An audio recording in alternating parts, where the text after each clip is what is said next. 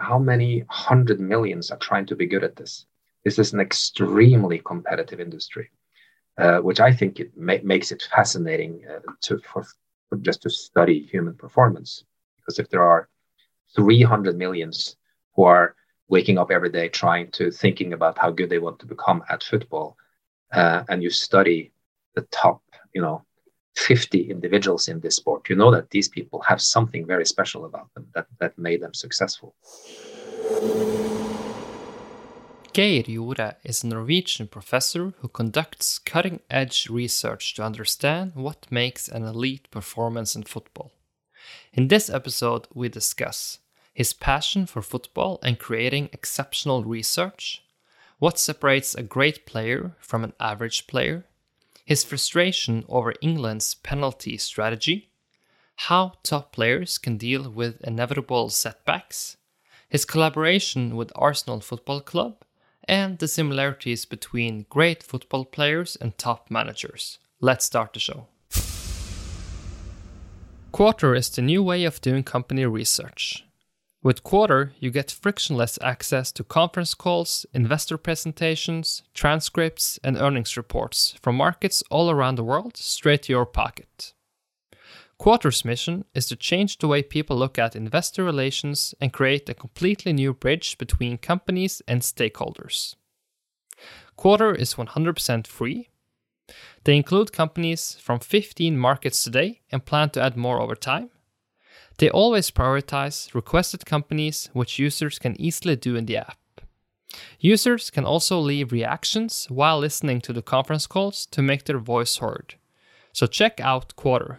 Quartr. All opinions expressed by Kristoffer Vonheim or his guests on this podcast are only their opinions and do not reflect the opinions of BIN. You should not treat any opinion expressed by Kristoffer Vonheim as a specific reason to invest or follow a particular strategy, but only as an expression of his opinion. This podcast is for informational purposes only. Welcome back, everyone. I'm super excited to be joined by Geir. And Geir, thank you so much for taking the time. Of course, my pleasure. You talk a lot about football and you are one of the leading experts on the field. Can you just tell us a bit about your upbringing and how you got a passion for football? It sounds a lot, leading expert on the field. There are so many people in this field, but I am definitely one that has gone very far in my particular little field within football, that's for sure. So my upbringing, well, as so many of my other friends back in the day, I wanted to become a football player. So really up until the age of 18, life was about that. All I wanted to do was to play football and to play football at the highest level. My passion for football probably grew those early days. Now what happened was that the life did not have that for me. When I was 18, I did in fact sign a professional contract with a club, a decent Norwegian club. But my very first pre-season friendly training game, I got an injury, and that was it. And then it was back to school instead, and focusing on my studies.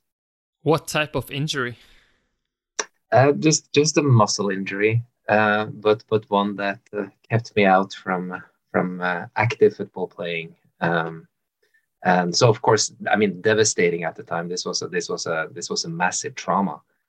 But thinking back at that now, I'm not going to say I'm happy for the injury, but in a way, I'm pleased with what I made out of that, because all the energy that at that point I put into football, wanting to become a player, now I suddenly needed another channel for it, and that channel was studying basically my books. I discovered psychology, I discovered football science, and I spent literally twice as many hours focusing on my books as my student buddies. And now looking back at it, the foundation that I laid then in those years, I'm still basing a lot of the things that I do on that.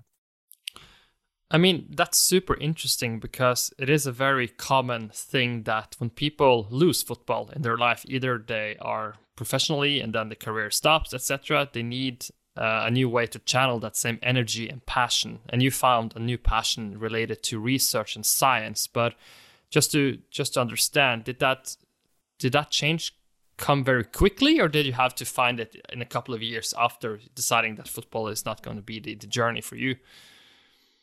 Yeah, good question. I mean, it's all these things happened over probably like a couple of years. So I quickly realized that I needed to focus on something, and I needed to put my interests into something, and then it evolved a little bit exactly how I did that.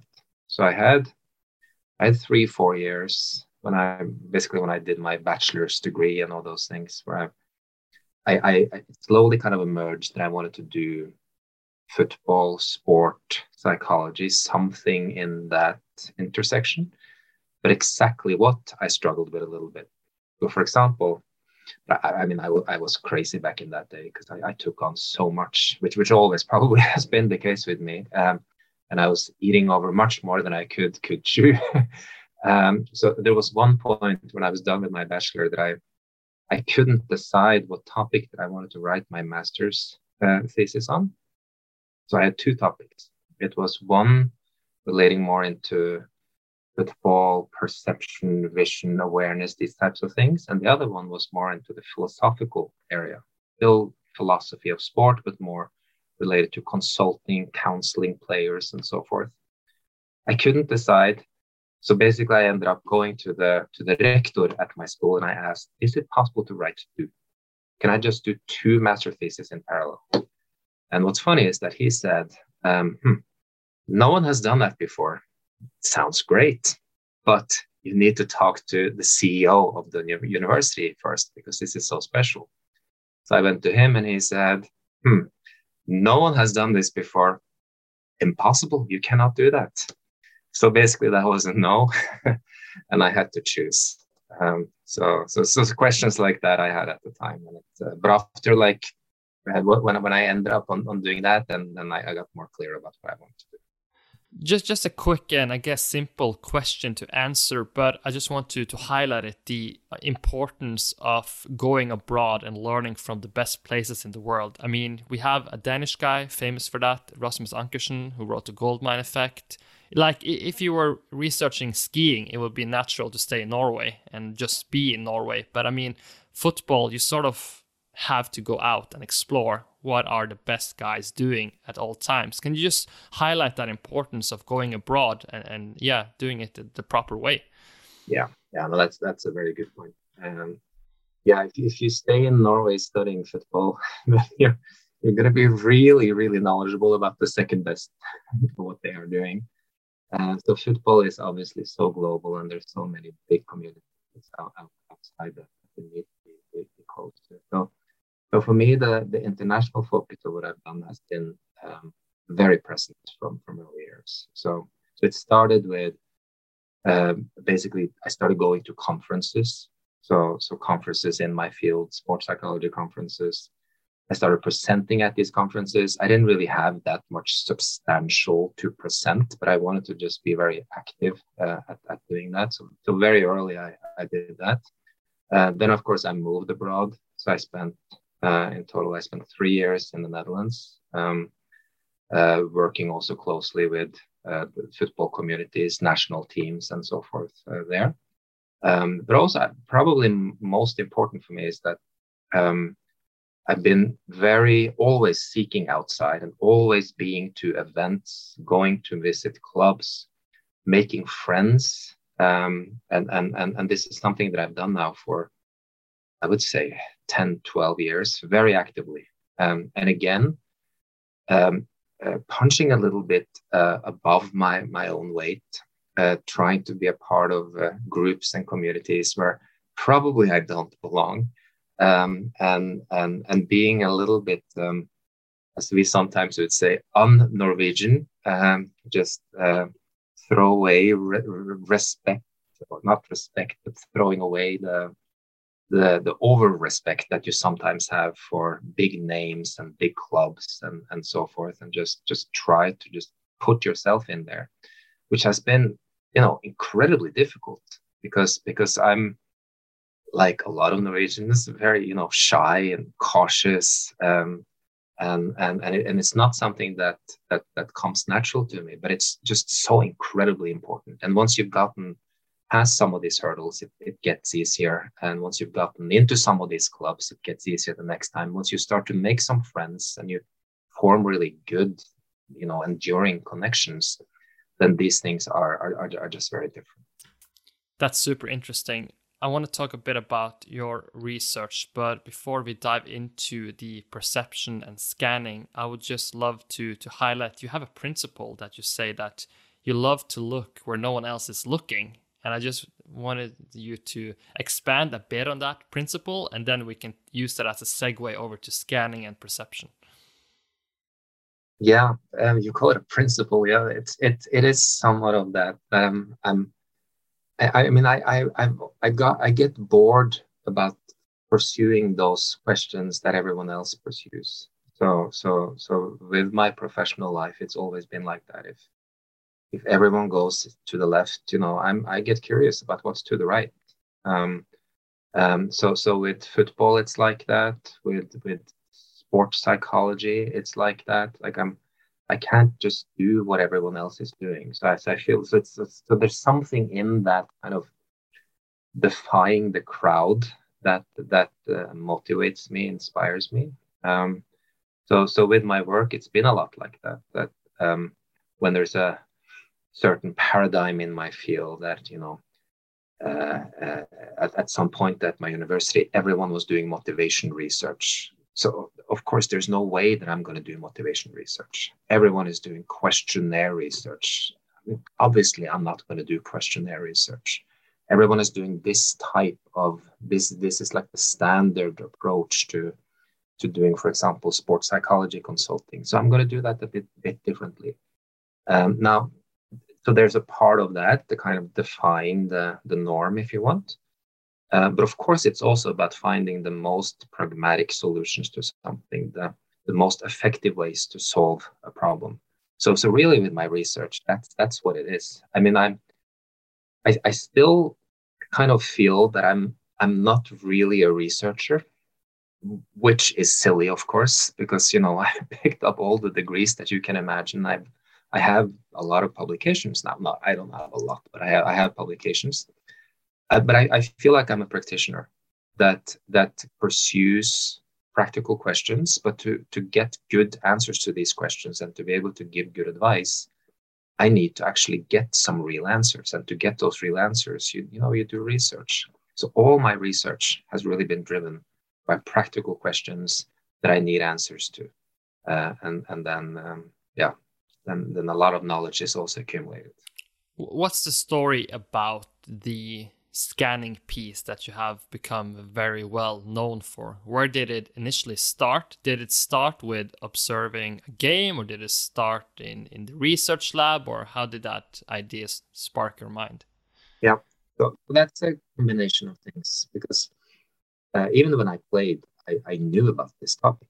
And it's not a brand new topic either. It's something that coaches know about. In the old coach education books in Norway, there's something about what they call in Norwegian the hovmesterblikk, which I guess would be like the head waiter vision, the head waiter at a restaurant who has complete overview of what's going on at every single table when there comes new guests in, who needs what at what time and so forth.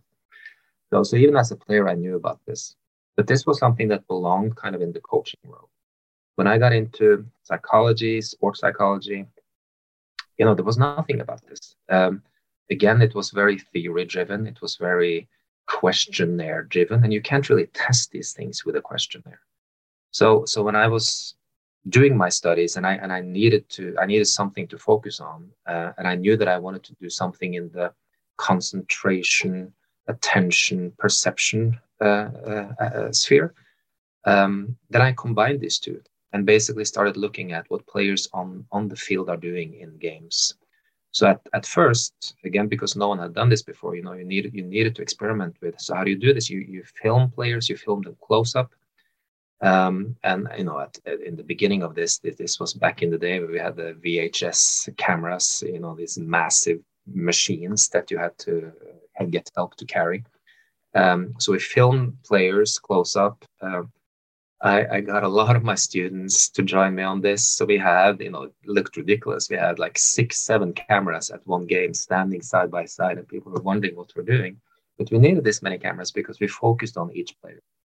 And focusing on each player gave us then the chance to look at, like you say, scanning. So the way that players are basically very simply looking around themselves before they get the ball, because you can see a lot of this. And the reason that there hasn't been that much focus on these things before is that actually to really observe this, you need to look at players when they don't have the ball.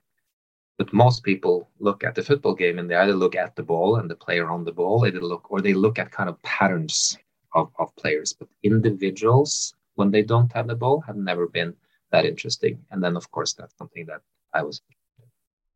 Can we use some players as example? I mean, you used so many players at different times, but just to make people who are listening or watching an understanding of what you're looking for and which players typically are highlighted in these types of surveys or studies. Yeah. So historically, the first player actually that I filmed myself with this was Frank Lampard when he played for Chelsea. So basically what I did then was I focused on I had my camera to a game at Stamford Bridge, smuggled in because I wasn't sure if they were so happy with these video cameras, although they were smaller than they used to be.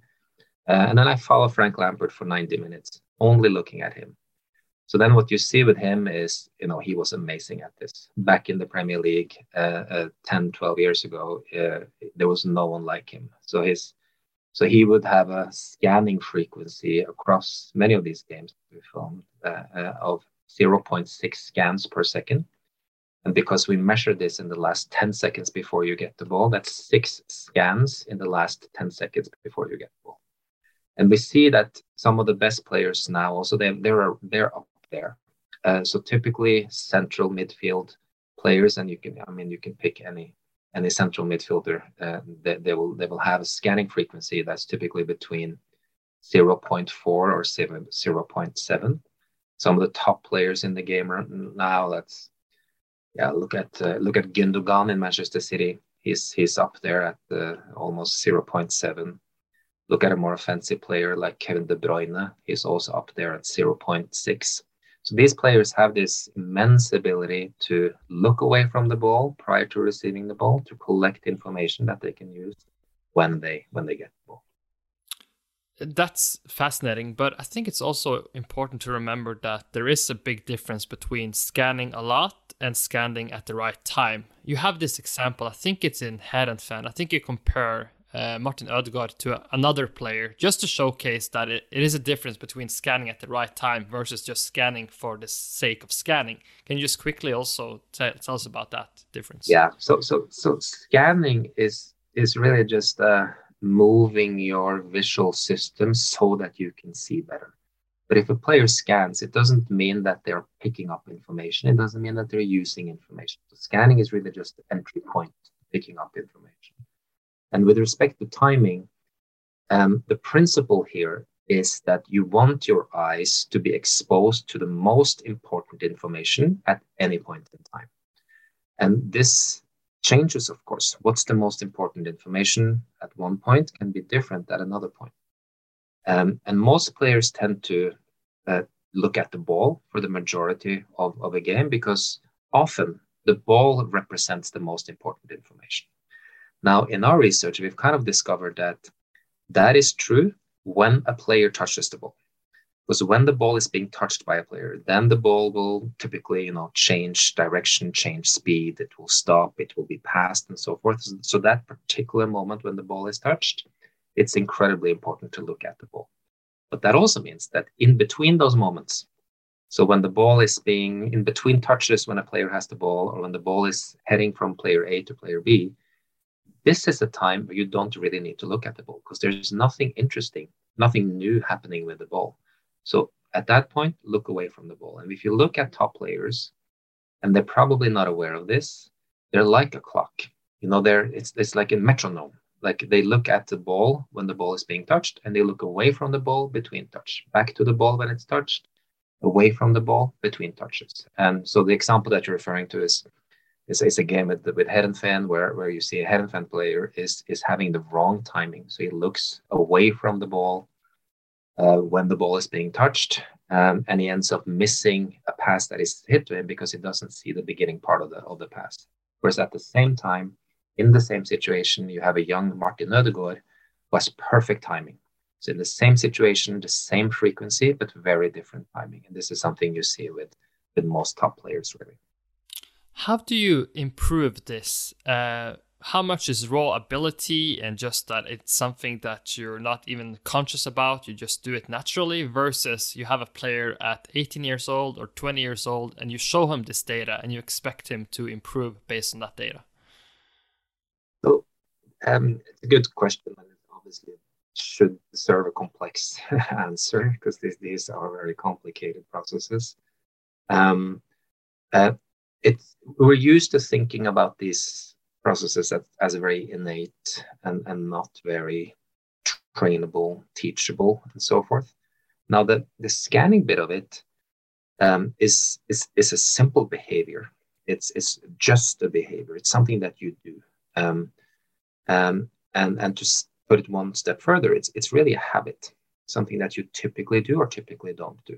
So if you can ingrain that habit and start doing this behavior, this action at an early age, you're likely to cultivate this habit and make that something that you always do, and you'll likely also to have a benefit.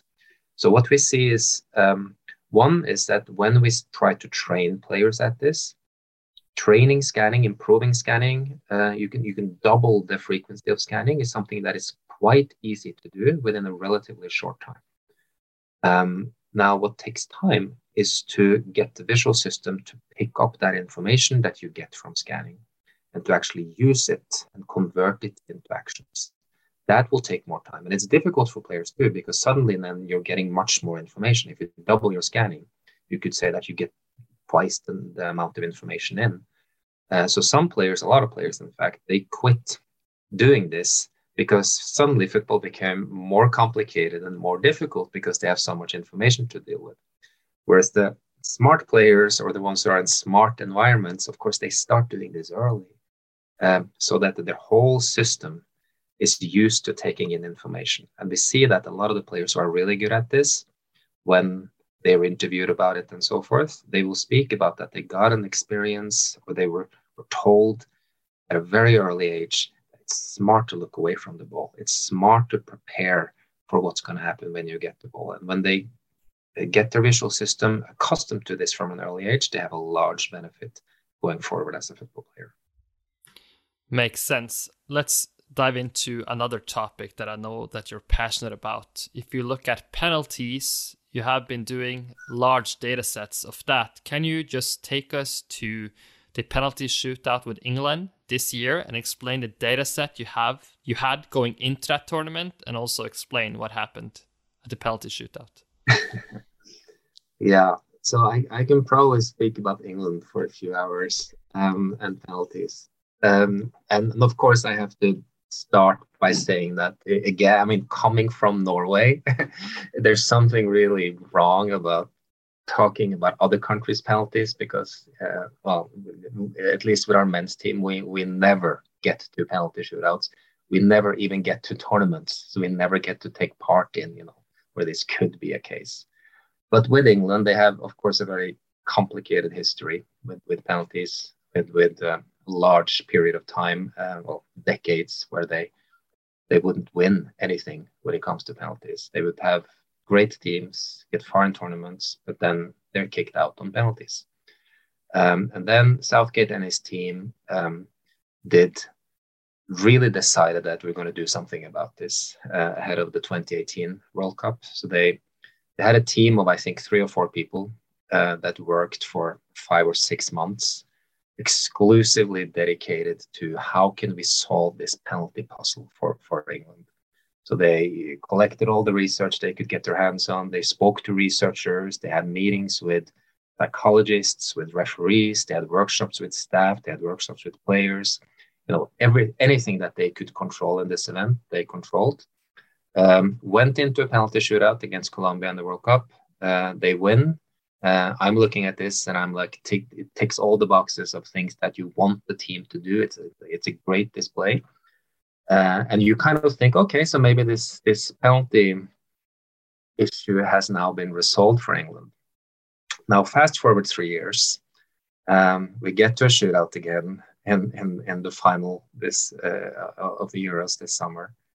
And I haven't been involved in any way with them. I was consulted 3 years back, so I spoke with them then, but I have not, heard anything now since then. And I'm looking at what happens, and I see an England team or management that follows some of the principles involved or some of the things that we find from research they seem to follow, but they don't apply it in the comprehensive way that I would advise. They don't use this into they don't manage risk as you should going into this type of event. For example, we find in our research that there's nothing wrong with putting young players into a penalty shootout, and there's nothing wrong with putting substitutes in to take a penalty in a penalty shootout. In fact, both young players and substitutes statistically or historically score a little bit more than older players and non-substitutes, the ones that have played 120 minutes before they take shots. So then, it would be fine then to put Saka and Sancho and Rashford to take penalties, who of course famously missed in this shootout. Now, the problem is, how do you apply this type of knowledge? And if you look at these three players, these were players who were not regulars in the tournament. They didn't play that much. So that's first of all. When you get to a shootout, you want players who have confidence, of course, who have a good feeling that they feel a part of the squad, a part of the group. Now, they may very well, of course, feel those things, but we know that they did not get a chance to really play themselves warm into this tournament. And what's worse is that two of these players, as we know, were substituted on right before the end of extra time. And then you have two players who have not played in the tournament. So basically, their team took them to the final, and now it's up to the two of them to make sure that the rest of the team gets their reward of winning this game. And also what's worse is that the rest of the team took them to the 120th minute and the penalty shootout. And now it's up to those two that the rest of the team gets the reward in this event. And that's adding a lot of pressure onto players that also are young. And this combined, I think, it's not how this data that we have going into this would prescribe that you would do, and it's an example of how you need to look at a little bit more the holistic part of this event to assess risk before you make decisions about it. That's super interesting. I mean, it just also shows that you can use good data in a bad way and vice versa, right? So it's very complicated that you can sort of understand something, but you can also misuse that understanding. If we look at young players having setbacks, you have been quoted that when it comes to setbacks, it's not a point trying to avoid setbacks, missing a penalty, having a hard time or hard spell at the club. It's just how do you cope with it? In a general sense, you've worked with some very good players. We don't have to mention them, but how do people generally go through setbacks in a good way? Yeah.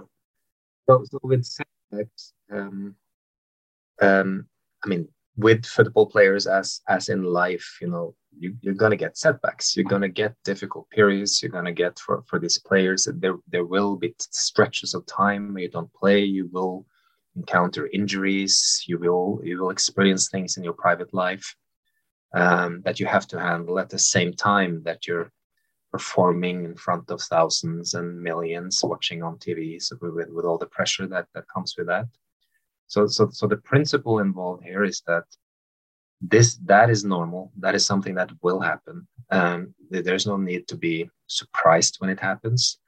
And also when you're in this situation, it's really all about, so how can you exploit this situation to the fullest? Now I'm in a situation where I'm not going to be 100% pleased with what's happening. I'm not going to have the 100% of my capability that I now can use because I have something that weighs on me, something painful, maybe a little injury or something. But what you can always control, and this is very classical, cognitive psychology. You can always control your response to these situations. You have 100% control of that, and that needs to be your focus at any point in time. Can I get 100% out of this 70% situation that I'm in? Because then at least you end up with 70%, and you don't make a bad situation worse by digging yourself down, starting to spiral, starting to stress because you're stressed, because you're in pain, because you're not happy. So this is really about how you actively take control over the situation by how you approach it with a positive mindset. If we look at what it takes to succeed at the very highest level, you have talked about two components that you see in football players at the very top, that it also is related to business or entrepreneurship or whatever. And those two components are the importance of play, almost like this childish behavior of you're doing the thing you love the most in the world, paired with that willingness and desire to win at all cost, almost, when it's the right time to put on that mindset. Can you talk about those two components and how they pair up with each other? Sure. Now that's also a quite complex question, or at least one that requires a complex answer. And I think it's interesting the intersection of those kind of two processes. So on one end, like you say, the play or the ability to be absorbed in the moment, enjoy what you do, have passion for what you do, just feeling alive when you do this particular activity on one end. And then on the other hand, there's an ambition, there's a desire to accomplish something, there's a need to be the best at something, to win, to qualify to a tournament, to play on a good team, to accomplish great things. And I mean, sometimes these are very two distinct processes. And we could say, for example, that in a developmental perspective, you want to start with the former, which is the play, the passion for being in this activity and so forth, because that type of intrinsic motivation is the most stable motivation that you can find. If you at an early age is too focused on the other part of it, meaning the accomplishing something, winning and so forth, then your motivation is less stable because it will only really be sustained if you do win, if you do well. And if you have moments where things aren't going so well, then that's not going to be a very adaptive mindset. But what we see is, of course, that a lot of these top performers, they, over the stretch of time, probably they cultivate this mindset where they have the combination of these two, where they just love being in this activity, but they also love striving for the wins, doing whatever it takes. And they can even learn to appreciate, that really tough, hard work that you need to do to get all this to matter. The one that requires a lot of willpower and self-discipline, where you're able to deal with pain and discomfort now because you want to harvest some type of reward in the future. This is something actually that I've kind of been surprised at when I've spoken with some of the really top performers in this game. when I've sometimes, put up these two types of motivations as opposite, and they look at this and they're like, no, this is not opposite. It's the hard work, it's the hard dedication every day to the little details that makes me better in training. That's the part that's fun. That's the part that I love. That's what I have passion for. So they kind of arrest me on some of my faulty assumptions on this. So that has led me really to look at this as more of a combination that, of course, comes across in different ways for different people and in different activities and industries. Fascinating. I mean, there's no secret that you have been doing some research with or involving Arsenal Football Club, and I think you have said that there's one quote by Arsene Wenger. It's a very public quote at a conference where he says something like, "Happiness is not paired with top performers." And maybe he's taking it a bit too far, but can you just explain that rationale? Why does he say that? Why does he believe that happiness isn't necessarily linked with the top player? Yeah, so I'm not sure if I'm an authority on Arsene Wenger. Let me start by saying that. But with that said, there was certainly a collaboration a few years ago at Arsenal Football Club, and also I am fascinated with the man, his philosophy, what he has achieved, and so forth. And I've also seen some of those quotes where he's saying that the comfort zone is the biggest enemy of performance in top sport, and top athletes are dissatisfied individuals. They're not happy individuals. Now, sometimes when I see these quotes, I'm suspecting that Arsene Wenger is really talking about himself, and that he has this type of mindset towards what he has achieved, which is this really extremely disciplined person that of course he has disclosed in his autobiographies and so forth, that just goes to this really painstaking lengths to do the right things, to get the work done and make his teams win. So I think there's something to that, but I've also seen him talk about in other interviews where that you have a certain personality that is in this direction, that is the very ascetic kind of high willpower personality that will do what it takes in the day to get results in the long run. But there are, we call it the lighter type of person that is floating a little bit more around. It's a little bit more playful. It's a little bit more harmonious, a little bit more holistic in lifestyle and so forth. And that this personality can also achieve great things in football as in life. Do you think there's a distinction or difference between managers versus top players, that some mentalities, because you see some players do exceptionally well as managers, you see some managers who aren't top players become managers on the very top. Do you have any suspicions, or have you done any research to look at managers and not football players necessarily? So personally, I haven't done the research on managers, but I've been around a few, and so of course I have some speculations about some of these things. Now, in one way, I think it's a lot of the same processes that are necessary to become a top player and a top manager, because what they have in common is, of course, the context. So the elite football, which is, if you think of it, how many 100 millions are trying to be good at this? This is an extremely competitive industry, which I think it makes it fascinating for just to study human performance. Because if there are 300 millions who are waking up every day thinking about how good they want to become at football, and you study the top, 50 individuals in this sport, that these people have something very special about them that made them successful. So, and players did this, and managers also did this. They all, at least, players and managers at the highest level, they were all able to get this far with a combination of skills, mentality, routine, structure, and so forth and so forth. So I think that just as a study of human performance, I think both are incredibly interesting. Now, what managers also need to do is obviously managing.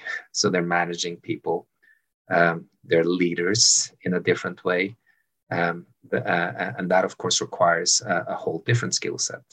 And one thing that I've really been struck by over and over again when I've had the fortune to meet some of these, global superstar managers, is that they're just incredibly good with people. They're just so amazing in their ability to communicate, to form relationships. At least, the ones that I've met, so many of them make you feel like you are, an incredibly important person for them when you literally just met them and you spend 5 minutes in their presence. And this ability, I think, is something that they are able to convert into successful teams and successful performances with their teams. Perfect ending. Geir, thank you so much for taking the time to join. Over the last years, we have tried to give our community the best possible content on business, investing, and entrepreneurship. If you have enjoyed this free content over time and find it valuable, it would be amazing if you want to support us by making a small donation in our Patreon. Just click the link in the description to have a look.